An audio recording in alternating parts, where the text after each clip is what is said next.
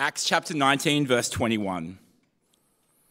Now after these events, Paul resolved to the Spirit to pass through Macedonia and Achaia to Jerusalem, saying, after I have been there, I must also see Rome. And he got sent in Macedonia 2 of his helpers, Timothy and Erastus. He himself stayed in Asia a little while longer. About that time, there arose no little disturbance concerning the way. For a man named Demetrius, a silversmith, who made silver shrines of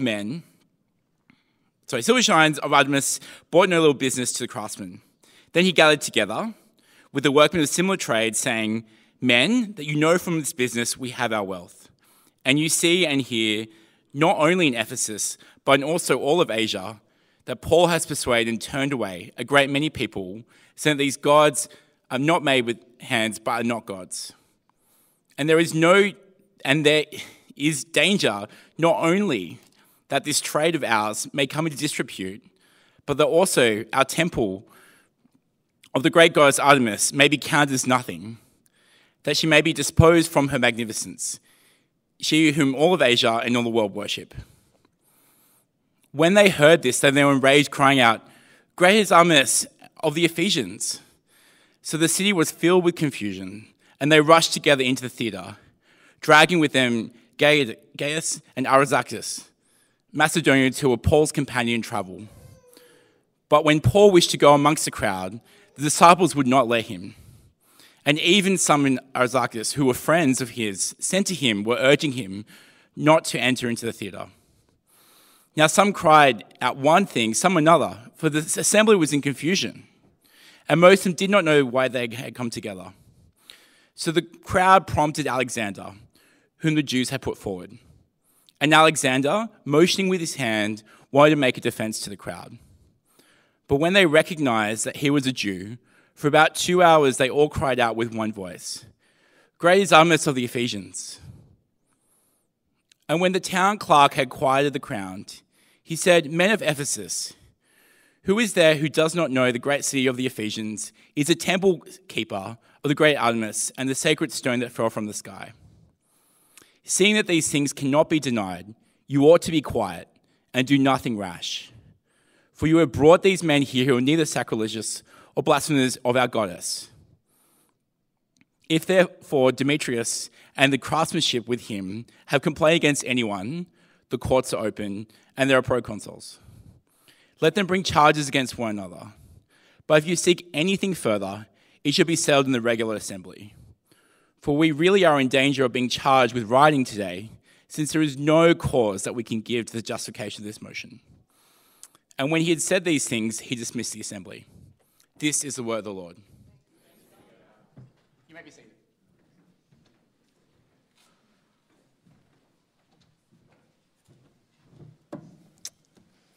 Again, good morning, everyone. How's everybody today? Oh, I forgot. It's been a year since you've seen me in person, so when I actually say stuff, I expect you to respond back. It's not rhetorical, So how's everybody doing today? Good. And if you're not doing good, you could actually say that. I want to know for real. But we're glad to be here today to celebrate God's goodness and preach his word. I'm going to try my best not to do random shout-outs throughout the message, because I keep seeing people like, oh, I haven't seen you forever. See a guy I went to school with. What's up, Chris? Good to see you, brother. But if I do, don't get distracted. I know that's a lot to ask. But no, it's a joy to be here, and I was thankful. When I got the text, I'll be honest, I was like, come on, Sully. Come on. See, I used to blame Joel, because Joel was usually the guy who divided the text. But now I blame Sully because I know Sully probably did this. And I was like, man, what am I supposed to do with this? Where's the application here? Come on, it's an argument and a riot. How do I find the gospel? So we're going to journey together to see how the Lord is going to minister to us and teach us through it. Big shout out to the Secular Derek and Ray. I wore this. This was a gift they brought me back from Uganda. So we're representing up here this morning, and again, glad to be here. Shout out to John. I know he's away, but he texted me to let me know, but I miss my brother. But I'm still on the group text thread, so we chatted up every blue moon. So excited again to touch God's word. Might you join me? This is a little out of the box, but this is a song that's been on my heart this morning. Here's one of those shout outs. Shout out to Tony Dentman. he's really been helping me as I pursue my fundraising and support goals. Appreciate you, brother, and all the work you do.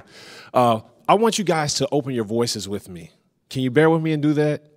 This song has just been on my heart this morning. I know you're like, what? Shanti don't sing? That's why I need you to sing with me. You guys know it.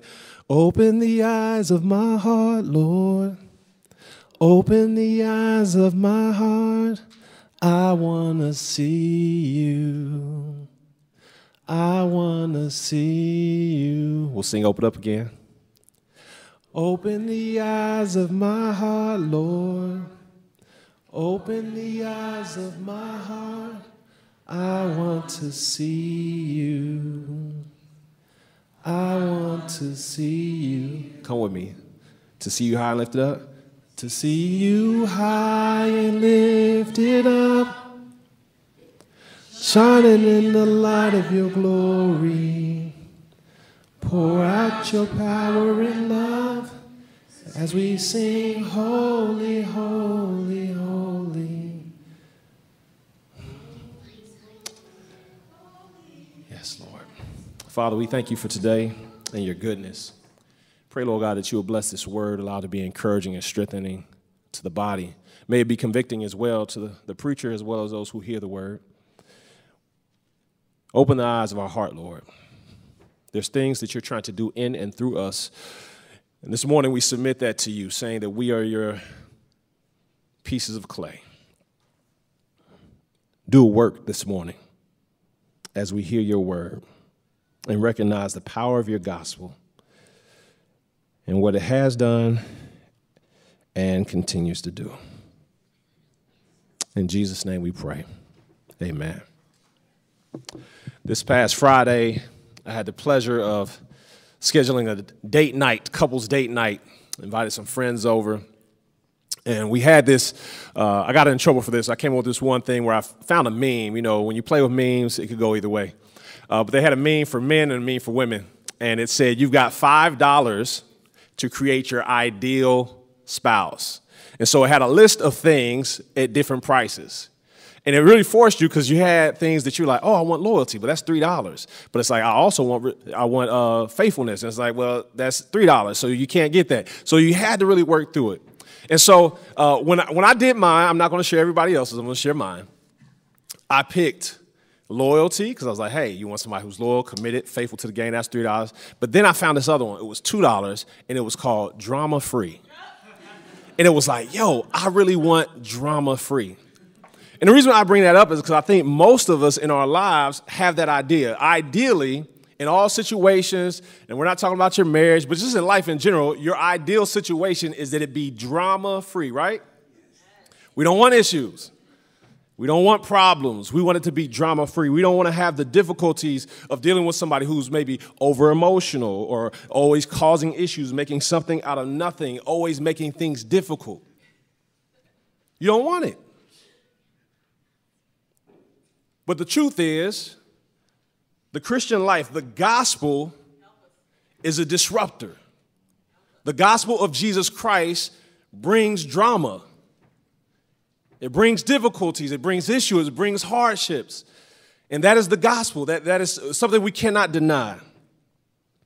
Now, as we look at today's text, we're jumping into the middle of a story.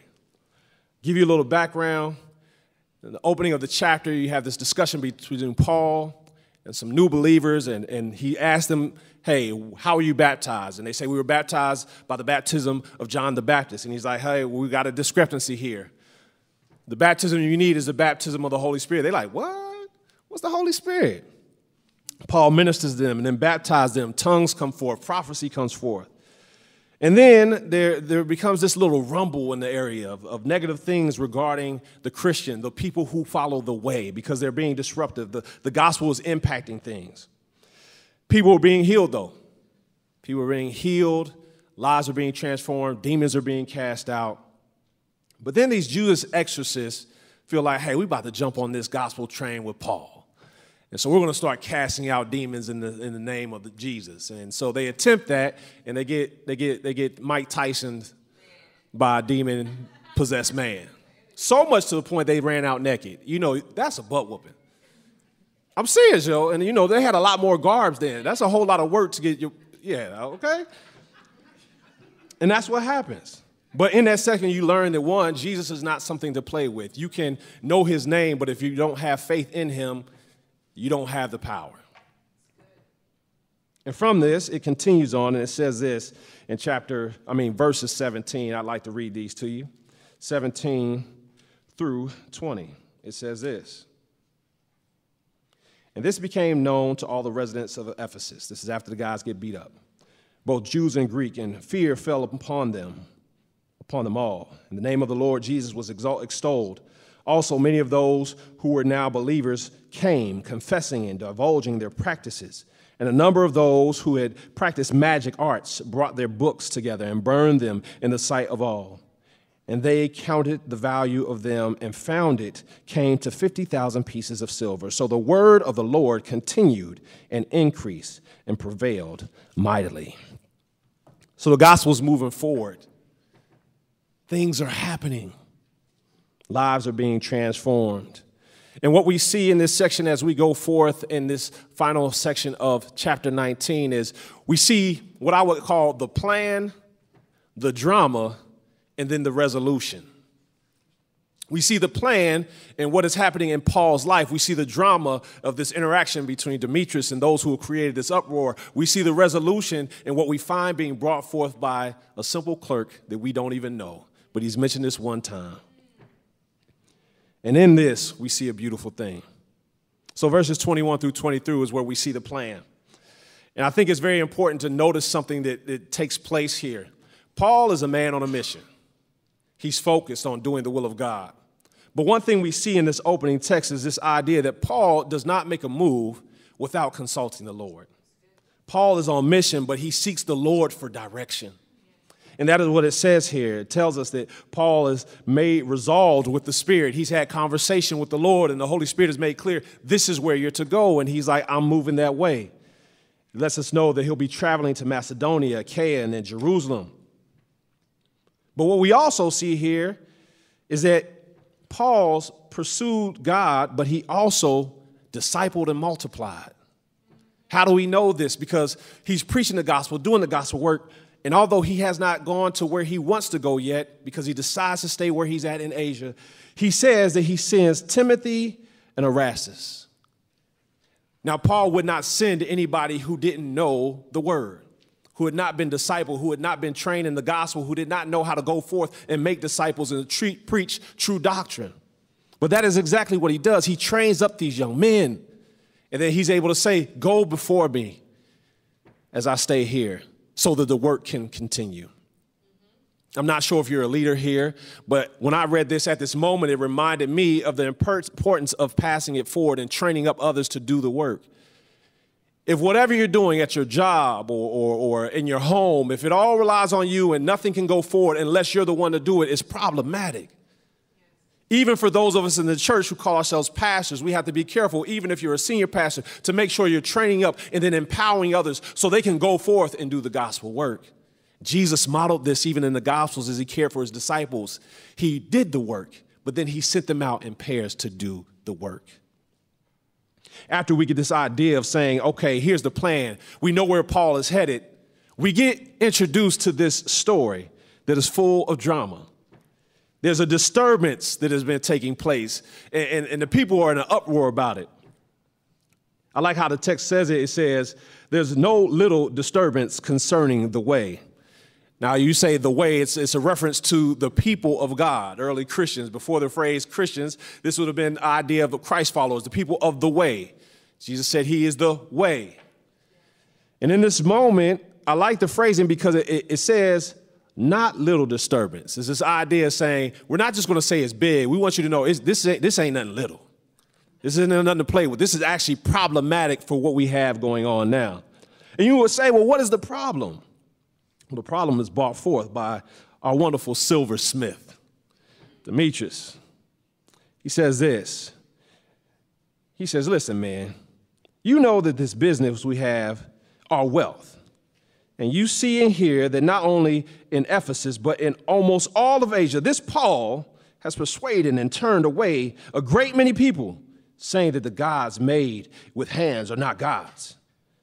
And then what happened? Their He said, and they are in danger not only of this trade, but may come into dispute, but also that the temple of the great goddess Artemis may be counted as nothing, and that she may even be disposed from all of her magnificence, she whom all of Asia and the world would worship. And so he's saying, listen, it's messing with our pockets. But it's not just enough for him to say it's messing with our money. He has to cloak his intentions with something that will get everybody riled up. So what does he say? He says they're also coming against the God we worship. Now, what's significant about this is that he's not concerned about the God he's worshiping because he's making various idols for the various gods within Ephesus. Pagan worship was not uncommon, but in this moment, he's like, man, this is killing me. This is how I make it. This is how I survive. People pilgrimage to come worship here. This is constantly filled with hundreds of thousands of people. This is how my money maker. He's focused on himself and his greed because he's not trying to let that depart. And he has a reasonable understanding. I mean, I can't be fully mad. He recognizes this is having impact. We see that because he's obviously heard what has taken place earlier. What did it say at the beginning or towards the end in verses 19 through 20? It talks about how they came, they brought their magic stuff they had been using and practices, and they burned them all. They burned everything. And they said this specific phrase, and I think Luke, who's a very detailed person, is intentional on when he gives this number. It says 50 shekels, which in our modern day would be somewhere around $5 to $6 million.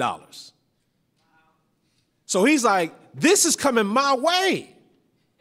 So he's like, I've got to rile up the posse. Now, I'm not worried about your business ventures, but if I make you feel like I'm worried about your business ventures, then you can join on with me so I can help myself. So he intertwines his own thing with this idea of this issue of idolatry and them coming against their goddess. And how do the people respond? After he's evoked their emotions, he's gotten them hyped and ready to go, they're ready to riot. Now, we've seen this in modern day. We've seen how media, government, and various other people who have their own agendas and they use certain language and they tie in their understanding and then pervert it with something else to rile people up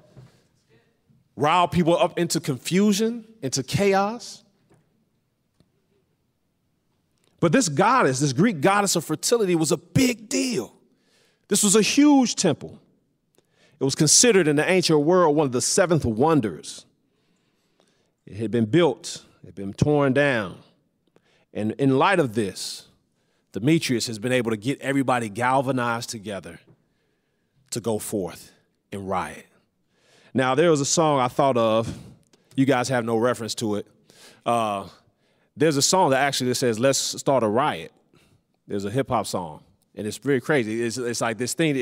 It's this idea. Let's turn it up. Let's destroy. Let's get things going. And this is where we see the confusion taking place. Confusion is going forth saying that, listen, everybody's in an uproar, but nobody's really clear exactly as to why they're there. Ain't that crazy? This idea that you could be so engaged in raising your voice, screaming and telling everybody what needs to happen, and you have no idea why you're there. But that is what can happen when you tap into people's emotions, which is what Demetrius has done. And what we see here is that in light of this commotion that's going on, Paul is actually instructed to do something that I think Paul wouldn't typically do. Now, Paul, and this is how we say it in the hood, he was about that life, which means he was committed to doing what needed to be done to preserve and preach the gospel. So he finds out what has happened because they scooped up some of his homies and riled them up and brought them into this town hall area to say, these are part of the people who are causing the problem. And Paul's like, I got to go handle this. I'm going to go and speak. I'm going to go proclaim the truth. I'm going to go and defend my brethren. But his brethren, who had not been captured, said to him, no, Paul, you can't go forth. They actually instruct Paul to protect himself and say, hey, you stay back. You stay back. Don't go and get involved. And what I find interesting in that moment is that this idea that Paul actually submitted to someone who technically was not his authority. But he had enough wisdom in his heart, enough wisdom in his mind to say, okay, I'm going to adhere and listen to the voice of those who are encouraging me and telling me don't go forth. As Christians, we have this idea that we must always attack the hill. We've got to storm the hill. But there are times where wisdom says, you know what? You stay back for a second. And it's not that you stay back just out of fear. It's not that you stay back out of just self-preservation. It's a combination of staying back out of wisdom, but also a combination of being able to then see God work on your behalf. And so in this response, he stays back. He stays back and does nothing. Now, what is the resolution we find in the text? We've seen Paul's mission. We've seen the drama that has been created. But what is the resolve? How do we come to an end of this message of what's taking place? And we see in the text that he gets help from an unlikely source. A town clerk. A town clerk who has no commitment to the gospel. A town clerk, for what we know, is not a believer. A town clerk who actually has no personal investment in the gospel. He just only has his investment in keeping order before we get in trouble with Rome. We got to keep things in order. And there's a code of conduct. There's a way to do things. But as he engages this, he sees everybody screaming at the top of their lungs. It says they worship for 2 hours. Again, not knowing what they're there for, but worship for 2 hours, screaming at the top of their lung and praise. But he comes to them with some simple words. He challenges them, basically saying, well, what are we doing this for? What do we have against those who we've actually brought before us? He's saying, if this is the goddess we worship who came down from the skies, from heaven, she's powerful. Nothing can stop her, our goddess. And when we look at it, these men have actually done nothing. It says specifically, he says, they have not been sacrilegious, meaning they hadn't robbed the temple, so they hadn't been stealing money from Demetrius or the worshiping temple. They hadn't been blasphemous, which means they have not been using abusive speech towards this particular goddess. See, Paul was not on a campaign to close down the temple of Diana, but what he was on a campaign was to do the Lord's work. And as the people of Jesus came to know him, they naturally stopped worshiping and doing those things. But this clerk is saying, we have no proof that says he's actually been blaspheming our goddess. And he says, listen, if we're going to do this, we need to do it the right way. He says, go through the court system. He said, if we're actually going to bring something up, Demetrius, if you really have a valid point, what you're going to do, go through the court. Go through the proper system. Do it the correct way so as to avoid us being accused of rioting and then us being in major problem and having major penalties coming forth on us. Now, mind you, this is amazing in this moment because there are thousands of people here. This is a huge place and they're screaming at the top of their lungs. And this man is now calming the crowd. Paul wasn't here to preach the gospel to calm the crowd.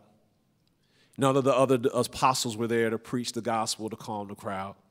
But God, in his wisdom, in his glory, takes this common man, a clerk, to calm things and help them recognize that what they were doing made no sense. The reason why I think we can make that assertion is because they just leave afterwards. I mean, seriously, think about it. If it's something that you're really passionate about and it makes sense to you, if somebody just says, hey, you need to calm down and leave, it's not really happening. You don't just say, oh, he's right, let's go. They had been confounded. They began to see the idiocy of what they were doing. It didn't make any sense what was taking place. And again, we see this amazing act of God working on behalf of not even using a believer to actually stop those who are coming against the followers of Jesus Christ, who are doing the work of his glory. So I said to you at the beginning of the message, like, well, what do we take from this story? Yes, they're tidbits and points that we grab in the midst of the text, but as a believer, and I go out to work tomorrow on Monday, as I leave today and maybe go to the beach or have dinner with my family, what can I say I actually walked away with a better understanding of what I should be doing and what this means to me? And when you have text like this, I believe, in fact, when you have all text, my two questions are this, is like, God, what are we learning about you? And then secondly, Lord, what are you showing us about ourselves? What do we learn about God? I think we must first and foremost understand that the gospel of Jesus Christ is disruptive. The gospel not only shakes up your life, but shakes up the lives of those around you. Don't be shocked when drama comes your way. Don't let it catch you off guard when the issues of life come from the outside. Be prepared. Expect it. But in the same way you expect the drama, expect his hand to move. Expect his provision. Expect him to, even in those times, bring other people to fight on your behalf. This is the beauty of the gospel. And not only that, but it also tells us this. Since the gospel is so disruptive, we must make it a priority to preach and evangelize the gospel of Jesus Christ to others. Not because we want them to just have a disorderly life, but we actually want their lives to be rocked so that they come to the saving knowledge of Jesus Christ. We as a church have said, we want to preach the gospel of Jesus Christ, to transform the city of Chicago. We want to see things go down. We want to see violence go down. We want to see all this disruption take place. We want to see things come in. We have to preach the gospel and stand firm in it. We have to preach the gospel in the workplace. We have to preach the gospel in our schools. We have to preach the gospel in our daily life. It cannot just be when we hear it on Sunday morning. Help us. Yes. And be okay with the disruption it causes. Because I will take you back to what was said in verse 20 of this chapter, of this idea. It said what? It said, so the word of the Lord continued to increase and prevail mightily. Are you okay with the gospel prevailing at your expense?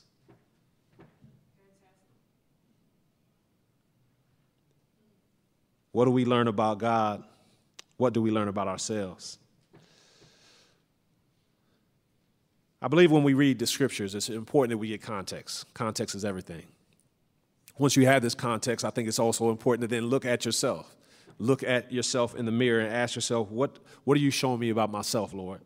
What do we learn from some of our main characters like Paul? What do we learn from Demetrius? Well, I think what we can learn from Paul is this idea about ourselves is that we need to actually submit ourselves to the Spirit and his leading.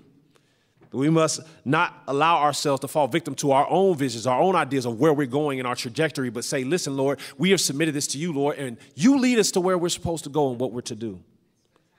But then as we look at Demetrius, I felt like we have to just ask ourselves this question. What are the idols in our lives? See, we can look at this text and say, well, Demetrius' idol is the actual idol he was creating. No, that was not his idol. He made graven images, but that was not his idol. His idol was his money. What idols are you holding on to that when the preacher is preaching the word, you get mad at him for saying it and get offended? Yep. Is it our career, our status, our position? Is that our idol? Is it our theology, the idea that we prioritize our theological rhetoric over people? What Scripture says, love the Lord your God with all your heart, and what? Love your neighbor as yourself. Yes. The two greatest commands. Yes. Is your idol your sexuality? My sexuality is actually more important than my identity in Christ. I'm prioritizing what I feel over what the Word of God says. And that's in all spheres of sexuality. I know we like to piggyback on one thing over another. When we struggle with pornography as an issue of sexuality, that too is an idol because you're saying I prioritize my desire over that. It includes every sphere of it. Is it your money? And I'm not just talking about tithing on Sunday.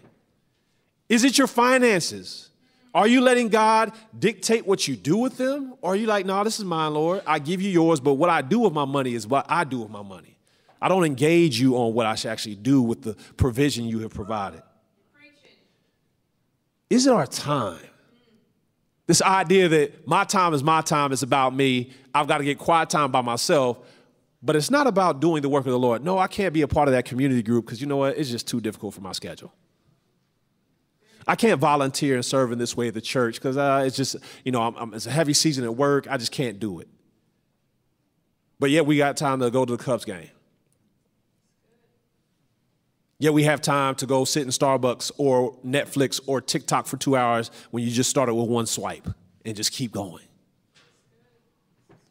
Lastly, I would say, is it our rights?